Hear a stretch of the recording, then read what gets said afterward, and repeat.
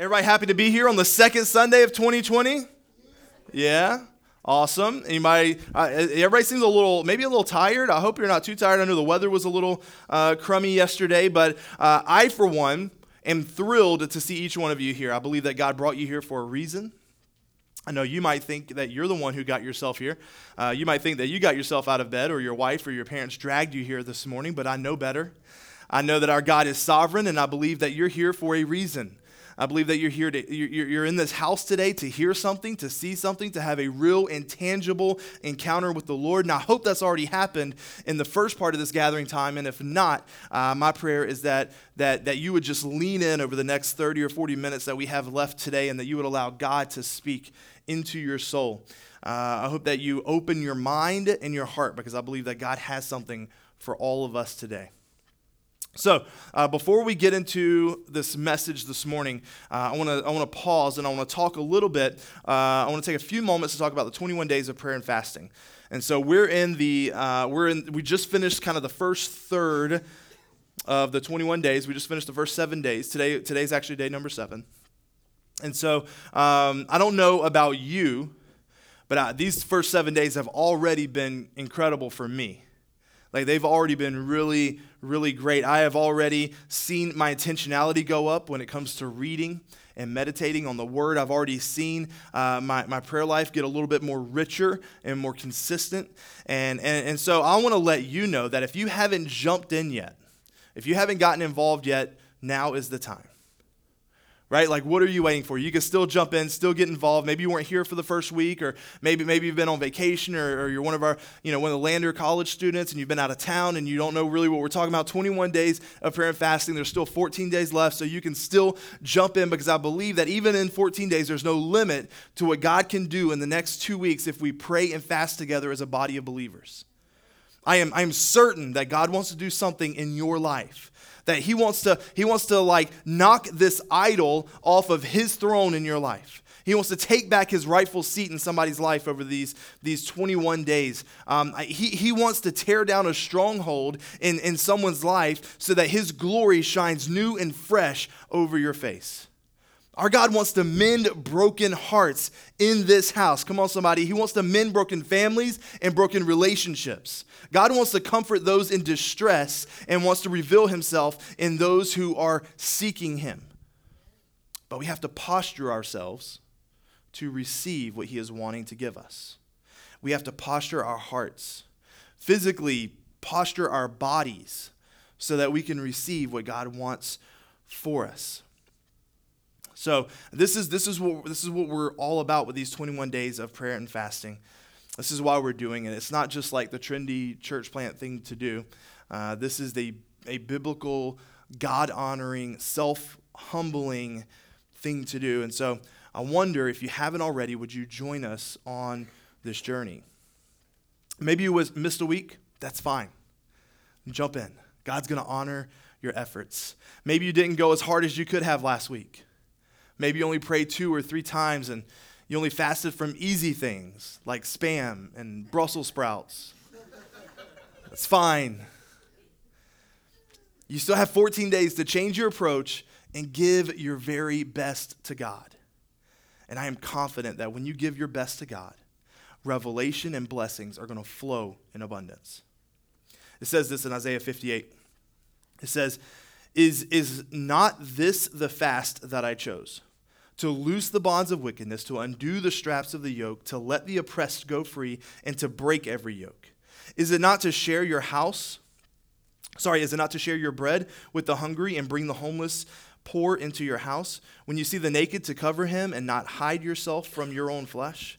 Then, so we're fasting, and these are the things that's going to happen. Then shall your light break forth like the dawn, and your healing shall spring up speedily. Your righteousness shall go before you, and the glory of the Lord shall be your rear guard. Like, come on, somebody, that's what we want to see. Listen, fasting isn't just about taking something away in your life, something you enjoy, like food or entertainment. It's about replacing those things with more of God. And when we replace them with more of God, we're going to start to look more like Jesus. We'll sound and act more like Jesus. And we're going to serve and live more like Jesus. And then there will be light. And then there will be healing. But first we have to seek the face of God above all other things. All right, we fast from the things of the world and we seek to be sustained by the one who holds the world together. And I'm convinced that when God's people fast with like a strong biblical motive, seeking God's face, not just his hand, but seeking his face with the right heart posture, God will hear from heaven and heal our lives and our church and our community. Fasting and prayer can bring about revival. Do you believe that? Are you praying daily that God would move mightily in this city? I wonder, are you asking God to break your heart for the things that breaks his? Are you praying for the welfare of our city and the advancement of the gospel through this church? Are you praying for personal revival and renewal within yourself? And if you are praying all of these things, are you believing God for it? Or are you doubting him like a wave of the sea blown or tossed by the wind? Are you double-minded and unstable in all your ways like James 1 says? Listen, we're going to get to the topic for the day, but can I just leave you with one more thing about prayer and fasting? A lot of people ask me, a lot of people tell me, said this over the years, Pastor, I don't think God is speaking to me. Or if he is, like, I sure can't hear him. And if you feel like you fall into that category, let me encourage you. Try prayer and fasting for the next 14 days. Just try it. If you feel like you haven't heard God speak, if you feel like you can't hear God speak, just try that for the next 14 days. All the stuff is online. You can get legacycity.church/21 days. You can go there. All the stuff is there. I want you just to select a method or two of fasting. I want you to download the daily prayer topics. I want you to jump in on the YouVersion Bible study. I want you to listen to the Spotify playlist. Like, do all the things. Jump in on all the stuff. Really lean into it. Because if you do, I would personally be shocked if you didn't hear from the Lord. Because when we decrease, he increases. Right? When we shut off the noise around us, his voice gets louder. Listen, I can say this with full confidence. I have always heard from the Lord more clearly when I am fasting, when I am giving something up, when there are less things fighting for my attention. So that's what I want to encourage you with. Let's step into this. We still have 14 days left, and let's really go in on this prayer and fasting, and it's going to be, I think, life-changing for so many of you, and I can't wait to hear some of the stories of how God has already and will continue to move over these next couple of weeks. All right. We started a series last week called 2020, which is meant to be sort of, it's actually kind of like a hodgepodge sort of collection of talks. Last week we covered our mission statement. And I love crowd participation, so would you indulge me and read this aloud together, our mission statement that's going to pop up in just a second. There it is. Let's read this aloud together. We are for God and his kingdom. We are for people and this city. That's our mission. That's our vision. That's what we're about. That's what we're going after. Such a simple statement packs a lot of punch, okay? This is the lens through which we do ministry. We are for God and for his kingdom. We are for people and we are for this city. It's simple. It doesn't have to be complicated. It doesn't have to be difficult. Everything we do is for God and with his kingdom in mind. And who does God love? People. And so we are for people and the city that he's placed us in. It's as simple as that. I think for far too long, the church has been known for what it's against, and we want to be known for what we're for. All right? God, kingdom, people, city, the next generation, the unchurched and de-churched, the last, the least, and the lost. And so today what I want to talk about with you are a few of our cultural phrases. In fact, the one I just mentioned is one of our many phrases. We want to be known for what we're for. That's one of our cultural phrases, and that's an example of a phrase. So these are phrases. What do I mean by that? Like cultural phrase. These are phrases that we use that helps guide and shape the culture of this church. Okay, and what do I mean by culture? Because that's a very vague thing as well. I think culture is kind of this, in a way, it's sort of this intangible idea. This idea of like what is it about them really? or there's just something about this place. You know that intangible feeling that you have when you talk about a group of people or a place or a business or a church, and there's just this feeling about them, and that's sort of the culture that's being developed. Every church has a culture, and we want to be intentional about ours, because a culture will develop whether you try to create one or not. Like if we did nothing about the culture of this church, then we would probably end up with a culture of people who do nothing, quite honestly. Like that's what would happen. And so let me also go at it from this angle, because we may not know what a good culture is, but I guarantee we all know a bad culture when we see one, right? Like we walk into a business and it just looks like everyone hates their job. There's no pride in the work that they're doing. Like that's a bad culture, right? And that starts at the top usually, and it trickles its way down. Many of you have been in a church maybe with a negative culture. There's secrets and shadiness. There's a lot of infighting and posturing. Or there's just a sense of laziness and apathy. Like these are all bad church cultures. And once you find yourself in that place, it's so tough to make a change. And so we're fighting against, as a church, like we don't have a lot, we're not steeped in a lot of tradition because we're only 2 years old, but we're fighting against sort of this overarching traditional, Southern traditional church mentality, this Southern church culture as a whole here at Legacy. Like we don't have anything against traditional churches. In fact, I could recommend a dozen excellent traditional churches in our community right now that you could go check out and be a part of, but that is not the church that God has called us to be. And that doesn't attract the people that God has called us to reach. And so we're fighting against this culture of just showing up on Sunday, getting a little bit of Jesus, right? Saying hey to a few people, and then going home and doing nothing about it, and then maybe coming back again the next week. Right? We're fighting against that just sort of casual, church-going, sometimes even superficial type of believer. And we believe that there is so much more to this idea of the local church and what God has called us to be and who he has called us to reach. And so we're going to continually strive to create and sort of maintain this church culture that we feel like is biblical and it matches the vision that God has set before us. We've got a long way yet to go, but I do believe that one of the strengths of our house is the culture. I believe that because there's a culture that's being clarified and talked about and inspected over and over and over again. And so we have these phrases that we use a lot around here. And you may not have even known that they were cultural phrases. You may have just thought they were like catchy phrases that they say a lot, or annoying phrases that they say a lot, or whatever. You may have just said, why does he always say that same phrase every single Sunday? Why is that always the thing? But that's the point. We repeat them often, but so that they become sort of second nature to us, and we contribute in that way to the culture of the church. And so we had a staff advance a few weeks ago.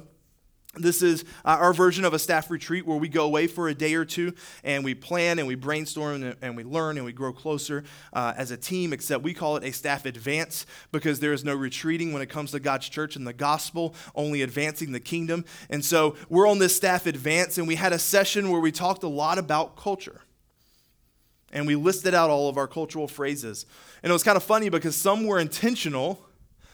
Some we had intentionally put into place and set into motion, and then some were actually kind of like accidental, like, wow, we do say that a lot. You're right. That is something that's kind of developed over time, and that is something that we talk about a lot. And so here's the list that we came up with, and you'll likely recognize many of them on this list, and you can probably think about who says one or most of these a lot and often, and how we talk about them. I'm not going to read the whole list, but there's a couple on here. They say we show up expectant and serve with excellence. That's one that we use with our Sunday morning serve team. So if you're part of a Sunday morning serve team, you've probably heard that at some point, because we believe that is what we're called to do. Show up already prepared and expecting God to move, and then serve with excellence so he can move through us. And so that's a Sunday serve team one. We've got another one, discipleship begins at birth. That's one that we use in our Legacy Littles area. That's one that we believe that we begin discipling our kids right away. We begin teaching them the truths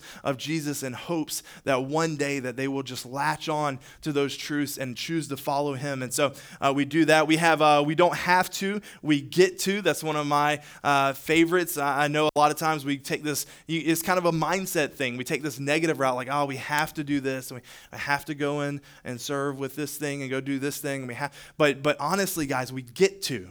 We get to do this for the glory of the Lord. God is going to work through us and move through us, and that is an honor, and that is an absolute privilege. We get to do it. And so that's one of the things that I like to say.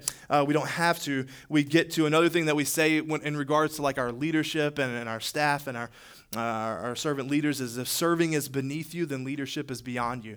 We really believe that if you are not ready to serve, then you're not ready to lead. And so that's one of the cultural phrases that we use. There's a bunch more on here. You've probably already read the whole list. The one at the bottom, you hear each and every Sunday, you are loved. And that might not feel like a cultural phrase, but it is, because we all need to know that we are loved, that we are cared for, that there is somebody who loves us. And obviously God loves us. He is that person. And because God loves us, we love as well, because God is love. And so there very well might be more.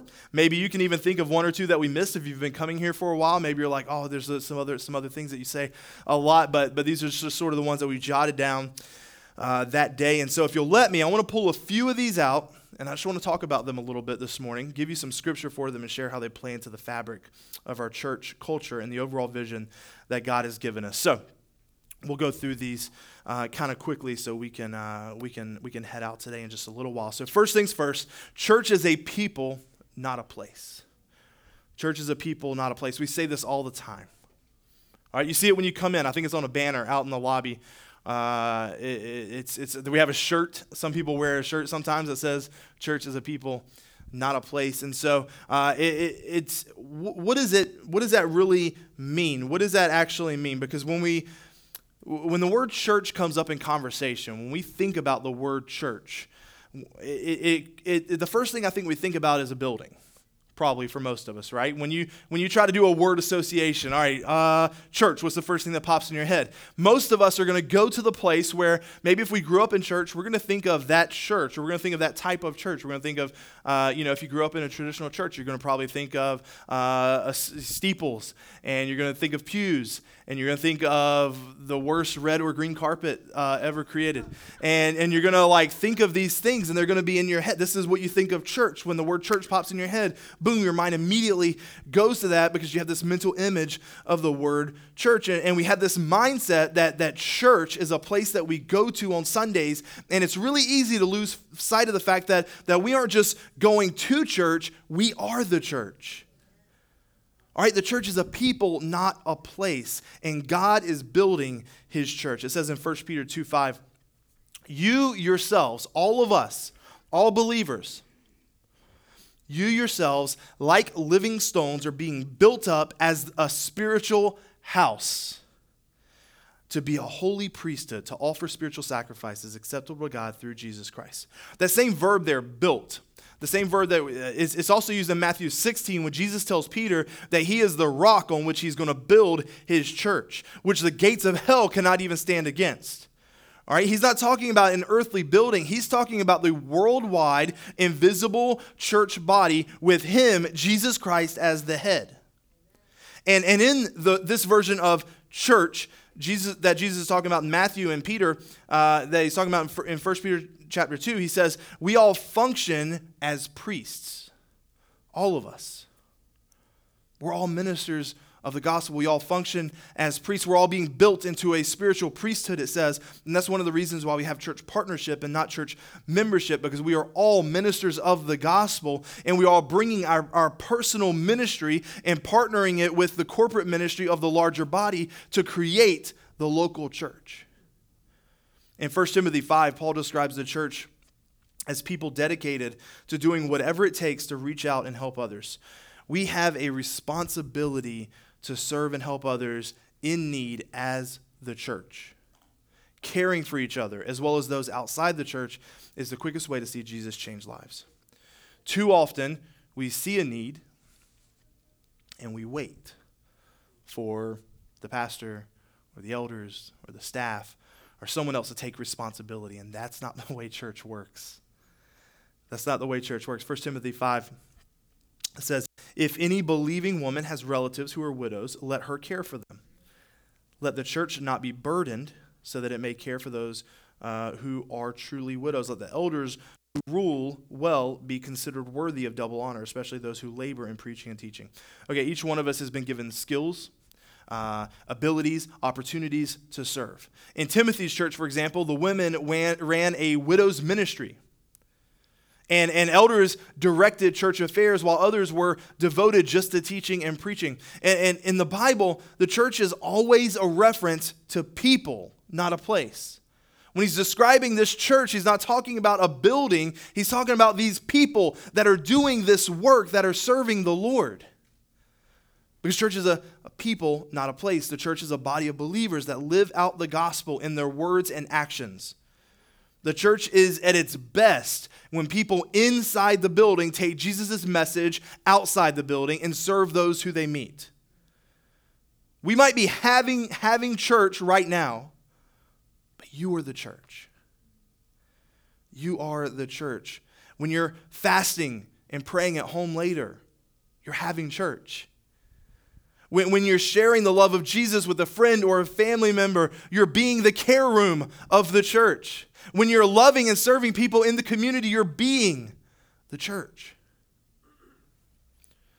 So church is a people, not a place. The next one we'll look at is ministry happens better in circles than in rows. Ministry happens better in circles than in rows. Not only that, but we also believe that smaller circles make a difference as well. I mentioned before that we are fighting this sort of traditional Southern church culture. Well, on this point, traditional thinking in American Protestant culture values individual time with God. Tell me if these sound familiar. Like go in your room, shut the door, and study. Master the art of quiet time, just you and God. Read a book, a devotional, by yourself. Put on headphones and listen to a podcast or a sermon by yourself. Go sit in a hammock and pray and meditate by yourself. You know, this bleeds into our worship services too. We sit in a classroom style setting, right? We got the rows of chairs, and now you even have like little desks, so it makes it even more like classroom-esque, right? You can, that just tops it off.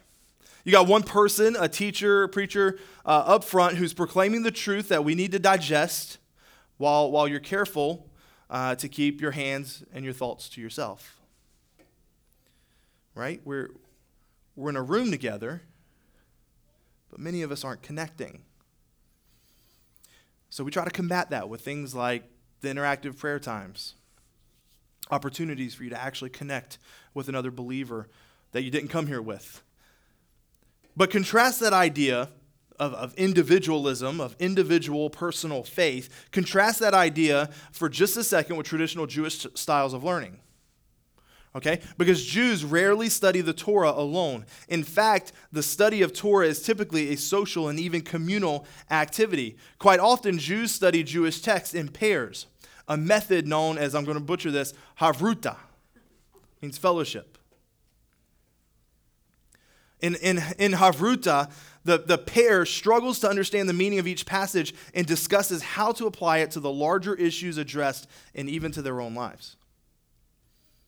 You see, studying, wrestling, seeking hard after God is done communally. I think it's best done communally. We Protestants, we've kind of missed that with our rows of people, our quiet services, our quiet times with God, and personal spiritual growth plans. We inadvertently push people towards an individualistic faith.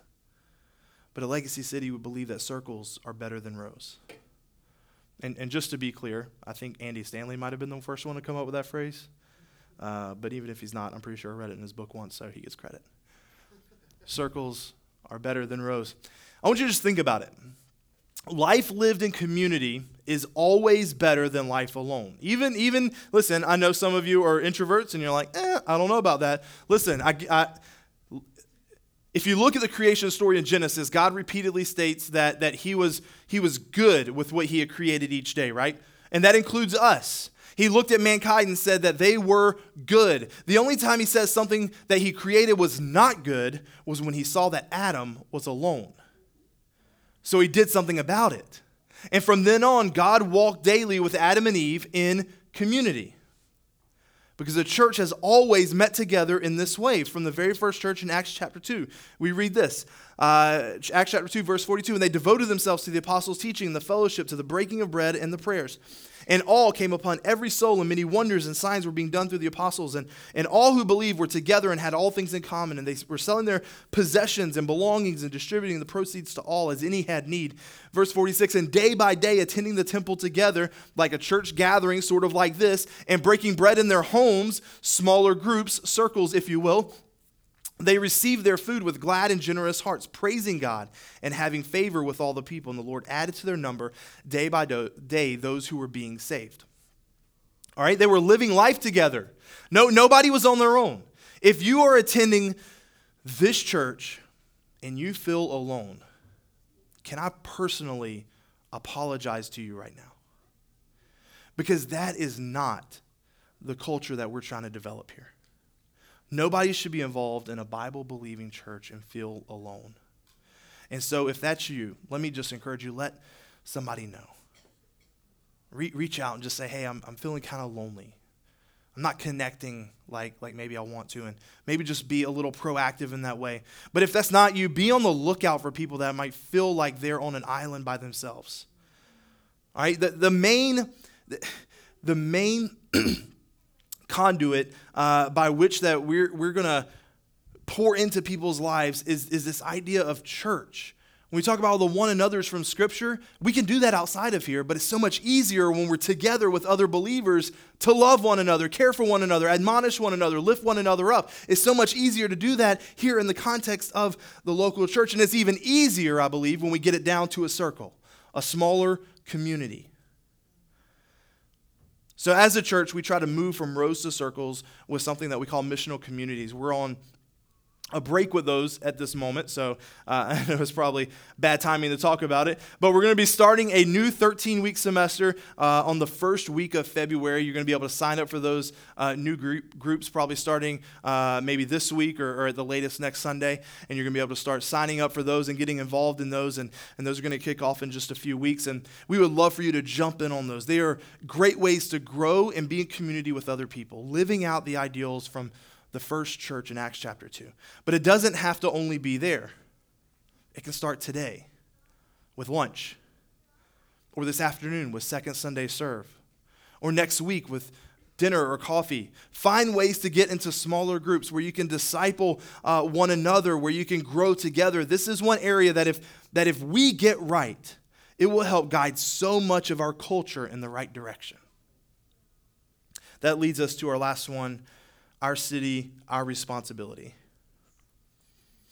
Our city, our responsibility. I read this passage from Jeremiah 29 last week, but it fits so well with this cultural phrase. I want to read a part of it again. We'll start in verse 5. Build houses and live in them. Let me just give you just a quick little backdrop. We're talking, these are Israelites who are in exile in Babylon, and so they think they're only going to be there for a short amount of time, and Jeremiah's telling them, nope, you're going to be there for a while, and here's what you need to do during your time there. So he says, build houses and live in them. Plant gardens and eat their produce. Take wives and have sons and daughters. Take wives for your sons and give your daughters in marriage, that they may bear sons and daughters. Multiply there. Do not decrease. What Jeremiah is saying is, don't rent the city. Play the long game. Put down roots. Make this your city. He's even talking about marrying and passing the love of the Lord down to your kids and your grandkids. Jeremiah is telling Israel and telling us to leave a legacy. Come on, somebody. He wants us to plug into the city that we're in and leave a Jesus legacy there. I'm originally from the Charlotte area. Traveled all over the country after college for a few years and then ended up here in Greenwood almost 9 years ago. And it was a bit of a culture shock, to be honest. I was used to being about 10 to 20 minutes away from everything. Concert venues, several malls, an NFL stadium, a theme park, Target. I was a couple of minutes away. I was 5 minutes from Target. It was right there. It was just right up the road. And so I started to adjust to rural South Carolina life. I got a truck to fit in with the locals. I got a shotgun because everybody has one. I've used it twice, both times Young Life clay shooting. Oh, that's another one. I go clay shooting now. So that's a thing that I started doing when I moved here.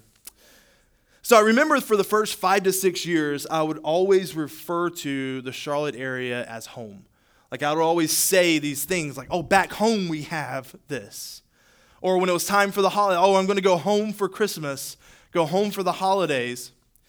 And then when we started this church, that kind of stopped. And I realized Greenwood is my home. This is my city. And as a Christian living in this city, I bear some responsibility. Verse 7 says this, but seek the welfare of the city where I have sent you into exile and pray to the Lord on its behalf. I don't believe I'm in exile in Greenwood. Let me just clarify. And pray to the Lord on its behalf. For in its welfare, you will find your welfare. Another version says it this way. Seek the peace and prosperity of the city to which I have carried you in exile. Pray to it. Pray to the Lord for it, because if it prospers, you too will prosper. Are we doing this? I think we are. I sure hope we are.